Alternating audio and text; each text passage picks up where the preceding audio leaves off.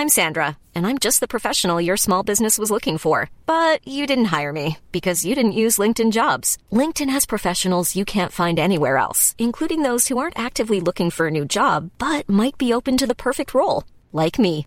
In a given month, over 70% of LinkedIn users don't visit other leading job sites. So if you're not looking on LinkedIn, you'll miss out on great candidates like Sandra. Start hiring professionals like a professional. Post your free job on linkedin.com/people today. Quality sleep is essential. That's why the Sleep Number Smart Bed is designed for your ever-evolving sleep needs. Need a bed that's firmer or softer on either side? Helps you sleep at a comfortable temperature? Sleep Number Smart Beds let you individualize your comfort, so you sleep better together. J.D. Power ranks Sleep Number number 1 in customer satisfaction with mattresses purchased in-store. And now, save 40% on the Sleep Number Limited Edition Smart Bed for a limited time. For J.D. Power 2023 award information, visit jdpower.com/awards. Only at Sleep Number stores or sleepnumber.com. The FT. Funding for lending 1 year on. What has the impact been for savers and borrowers? Peer-to-peer lending, higher risks, but also higher rewards. And how the odds of winning on the premium odds just got a bit lighter. I'm Jonathan Ely, and I'll be giving you all the money news this week in downloadable form, with the help of my FT colleagues Tanya Poley. Hello. Elaine Moore. Hello. And our special studio guest, Giles Andrews, the founder of Zopa. Hello. Earlier this week, George Osborne met representatives of the banks, building societies and house builders to discuss the second phase of the controversial Help to Buy scheme. This will see the state guarantee a portion of mortgage loans in return for a yet-to-be-agreed fee from the lender, and is due to start operating in January 2014. Loan sizes will run up to £600,000, but you'll have to be a UK resident with a credit history, buying a property to live in rather than to rent, and you won't be able to buy a second home. The government says the scheme will help those who can meet the monthly repayments of a mortgage, but who struggle to muster the large deposits needed. Critics say it will just inflate house prices still further and shut even more people out of the market. Some also question whether Help to Buy is even needed, given the impact that an earlier government scheme has already had. It is now almost a year since the Funding for Lending scheme was launched, designed to encourage banks to lend to small businesses and homeowners. Tanya Poley has been looking at its effects. Tanya, just to recap, what is Funding for Lending? How does it work? So Funding for Lending was introduced by sort of the Bank of England and the government last August, and its aim was really to start to try and encourage banks to lend to home buyers as well as small business owners, and basically it's kind of achieved its kind of aim with the homeowner side of things. What we've seen is a mortgage rates kind of fall to record lows. We've seen more mortgages being offered now, and it's actually helped on both sides. So it's helped a lot of buyers have big deposits and lots of equity in their home, and it's actually started to filter through now to kind of the higher end of the mortgage market as well. And have there been any losers from Help to Buy? Yeah, savers have been the biggest losers, in fact. What we've seen, I mean, this started way before the Funding for Lending scheme was even introduced. Savings rates have been falling, but it's really been heightened by the FOS launch last August. So we've seen savings rates fall on a one-year bond by about 1.11 percentage points. And that's a big fall for people who really need to kind of get some kind of income on their money. When you look at sort of 2-year, 5-year fixed-rate bonds, they've had falls of about 1.5 percentage points over the last year. So it's really decimating the kind of income that a lot of savers can receive. So Funding for Lending has had the desired effect in the mortgage market, but has it achieved its objectives in terms of small business lending?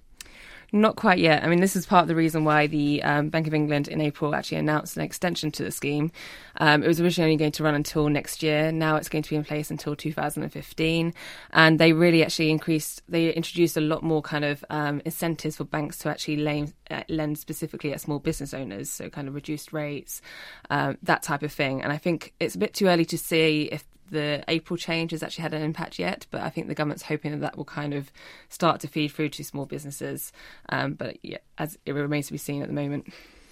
So if you're a mortgage borrower, or if you're looking for a mortgage, Funding for Lending has been great news. And now there is also this Help to Buy scheme, which it seems has injected a great deal more urgency into the mortgage market too. But if you're a saver, it's been pretty miserable. You mentioned that Funding for Lending ends in 2015. Is there any sort of ray of light on the horizon for savers looking for better rates on deposits? Potentially, it's hard to know. It really depends on actually whether the banks will start to need to actually rely on those retail deposits, because what's traditionally happened is that banks tend to sort of attract their retail deposits by high rates so that they can then lend them out on mortgages. But I guess the Funding for Lending scheme, when that disappears in 2015, that might help, might make banks a bit more competitive again. But that really remains to be seen. I mean, for the Help to Buy mortgage scheme, I think a lot of the focus is going to be on the mortgage market at the moment.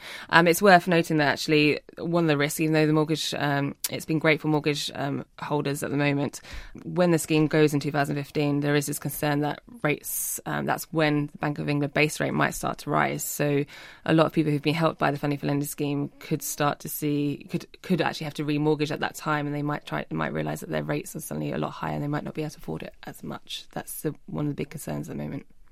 And finally, just on Help to Buy, the second phase, the mortgage guarantee phase, what can we say about the conversations that the Chancellor had with the banks and building societies this week? It seems there's not much extra detail. There's not much. I think a lot of it was a bit of a publicity stunt to make sure that they, to sort of say that they were still thinking about this scheme that's going to be launched in January 2014. Most of the details that came out were really to kind of really stress the point that it will only be available to borrowers that actually can afford the mortgage. It's not a way to help, people who just cannot afford a mortgage. It's not going to be focusing on that kind of subprime part of the market. There's going to be every borrower that applies for a 95% mortgage or high loan-to-value mortgage will have to meet street income tests. It will have to go through stress testing. It won't be available to anyone that has a credit-impaired history.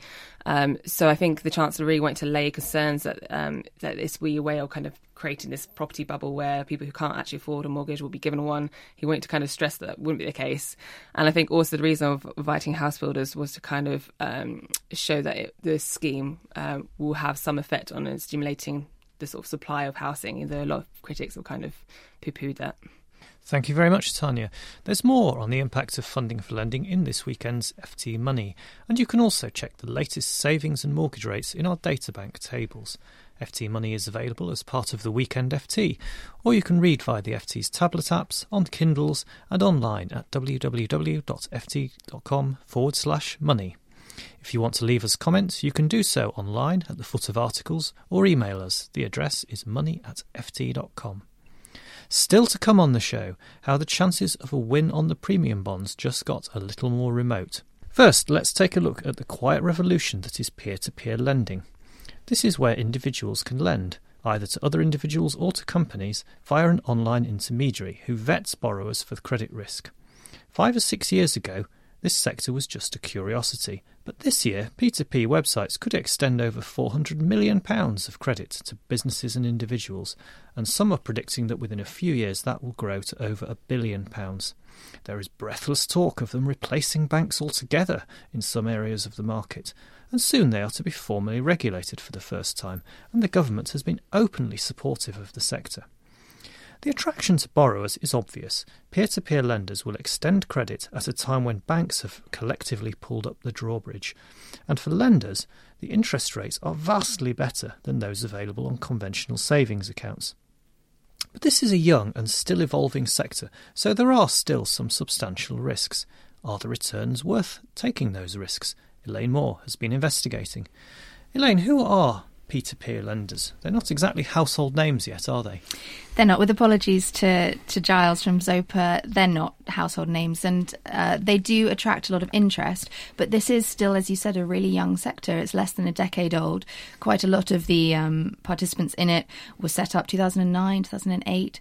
It's a post-credit crisis industry, and if you compare it to high street banks, it's extremely small. What's interesting about it is the speed with which it's growing, and what I find really fascinating are the champions behind it. So as you said, the British government is putting money behind this industry. It's going to be regulated in 2014. Google in the US has put money into the sector. There was a bank in the US that was quoted as saying this is the future of banks. So there is huge excitement about it, but it is still a very small sector. And the companies within it do very different things. And this is where we can get into a sticky mess sometimes, because there are very different companies offering very different services to individuals. So Giles Andrews from Zopa has come to join us. Giles, would you be able to explain what Zopa does and how that's different to what some of the other peer-to-peer lenders do? So Zopa is a peer-to-peer lender that's lending money to consumers. We don't lend money to companies. We're about to lend money to consumers for business purposes. So there are 3.5 million sole traders in this country, and we're working at the moment with some government help, as you mentioned, towards launching a product that will be lending money to sole traders for investment in their business. So in the UK, it's mainly split between the peer-to-peers, where it's individual lenders lending to individual borrowers, and then it's individual lenders lending to businesses. But in the US, it's quite different again, isn't it? So in the US, most of the lending is actually done by institutions. So and Lending Club, which is the biggest US player, announced that a bank was lending, or a couple of banks were prepared to lend. And I think that really comes from the fact that when those businesses started, they, not to put too fine a point of it, they made a bit of a mess of their early credit decisions, and reputations are easily lost in this world. And the consumers were not keen to lend on the platforms, so they didn't really have a lot of choice. And they pursued institutional funds very aggressively, and these businesses really are acting as, if you like, intermediaries between an institution that wants to lend, typically a hedge fund, although, as we said, some banks are beginning to use them as well with consumers. They're not currently lending to businesses, although I believe that they have plans to do so. And the FT actually recently reported that Santander is in talks with one UK peer-to-peer, or peer-to-business rather, lender. Do you think that in the UK there might be more institutional lending and that might grow the sector? I think that there's certainly institutional demand to lend on these platforms. We're in the fortunate position in the UK, and we've been going since 2005, so just before the credit crisis, that we've actually done a remarkably good job in managing credit risk, and therefore we haven't made the mistake that the US platforms did. So our platforms are exclusively funded by retail consumers, and I think it's a great thing that the platforms are predominantly funded by consumers, because at the end of the day, it's in the title, peer-to-peer does tend to imply some consumer. There is institutional demand, and I think it'd be interesting to see how that plays out over time.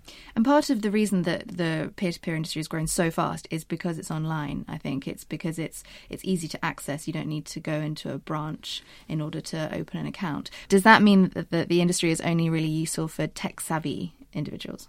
Well, I don't think so. I mean, I think we've gone way beyond the point where you have to be tech savvy to use the internet. So the average age of our lenders is now in the 50s and is going up steadily. I think if we look at our parents, they're all far more web savvy than they were 10 years ago. So no, I don't think there's any sort of technological barrier to the use. But you're right in saying that we are online, and we think that gives us enormous advantages in terms of cost. One of the issues that we keep talking about, though, is regulation, and so the industry won't be regulated until next year. When somebody is lending money on the site, what are the risks that they're running? So we've been calling for regulation for 4 or 5 years. I think the government were always amused that we were the first industry, if you like, that came to government knocking on the door saying we'd like to be regulated. And perhaps that made them take us quite seriously, because it was a rather unusual request. So we're delighted they've agreed to do so.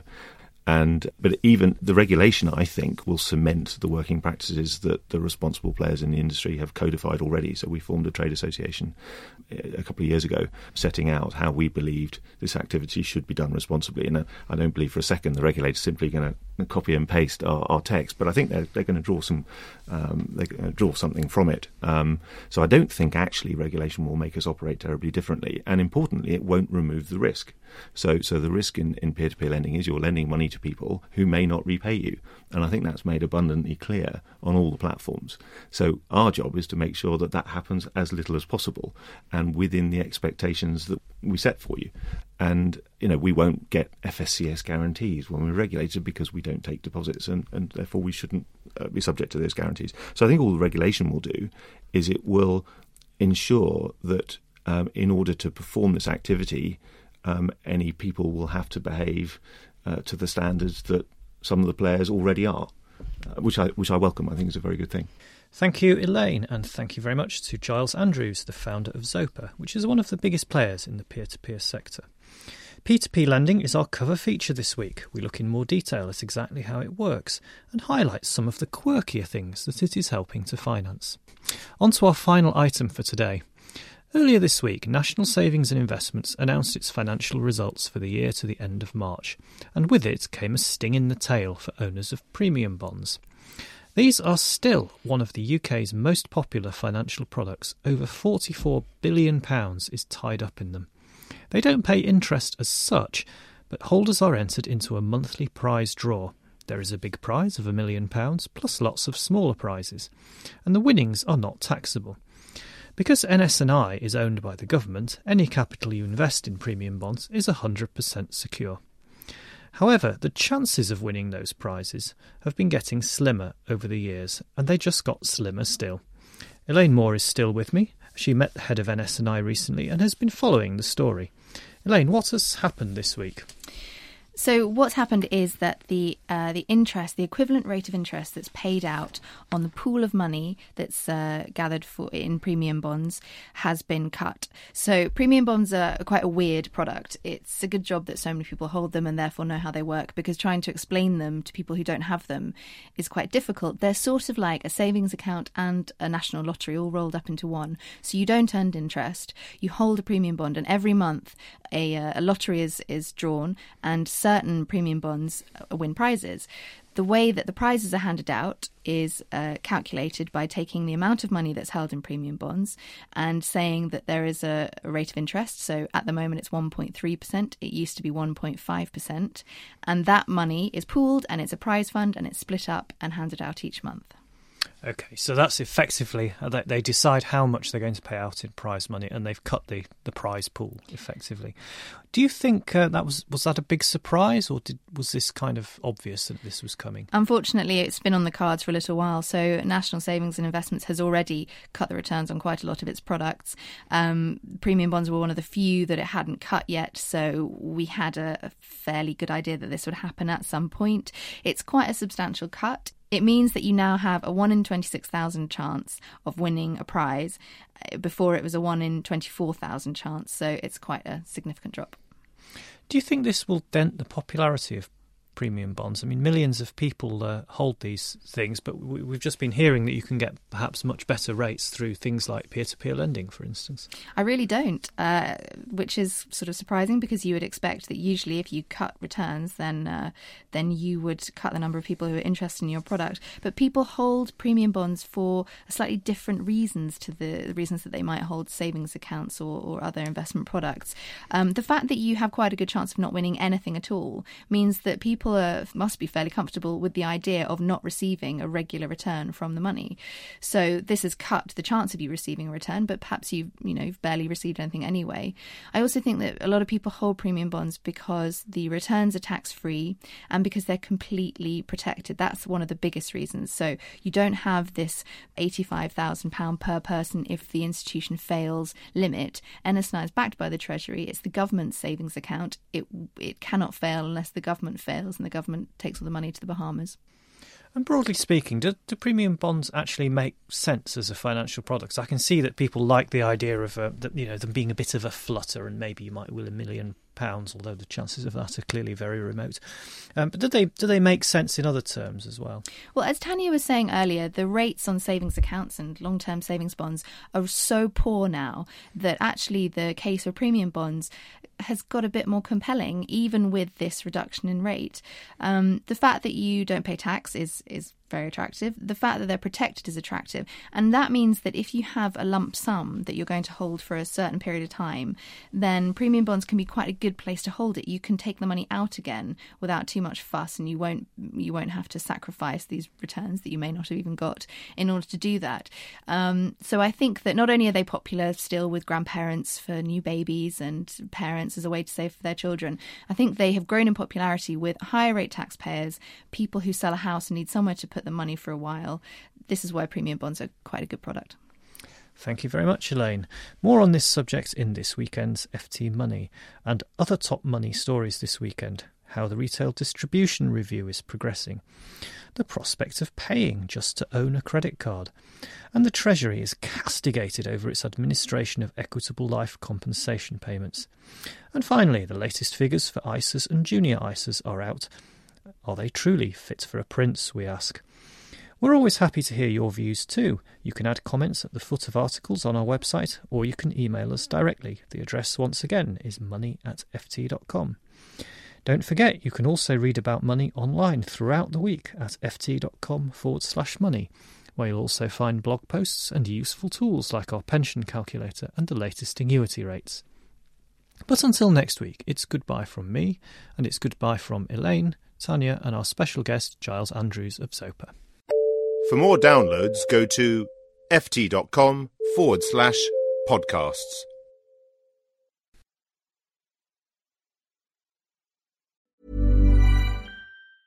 Small details are big surfaces. Tight corners are odd shapes.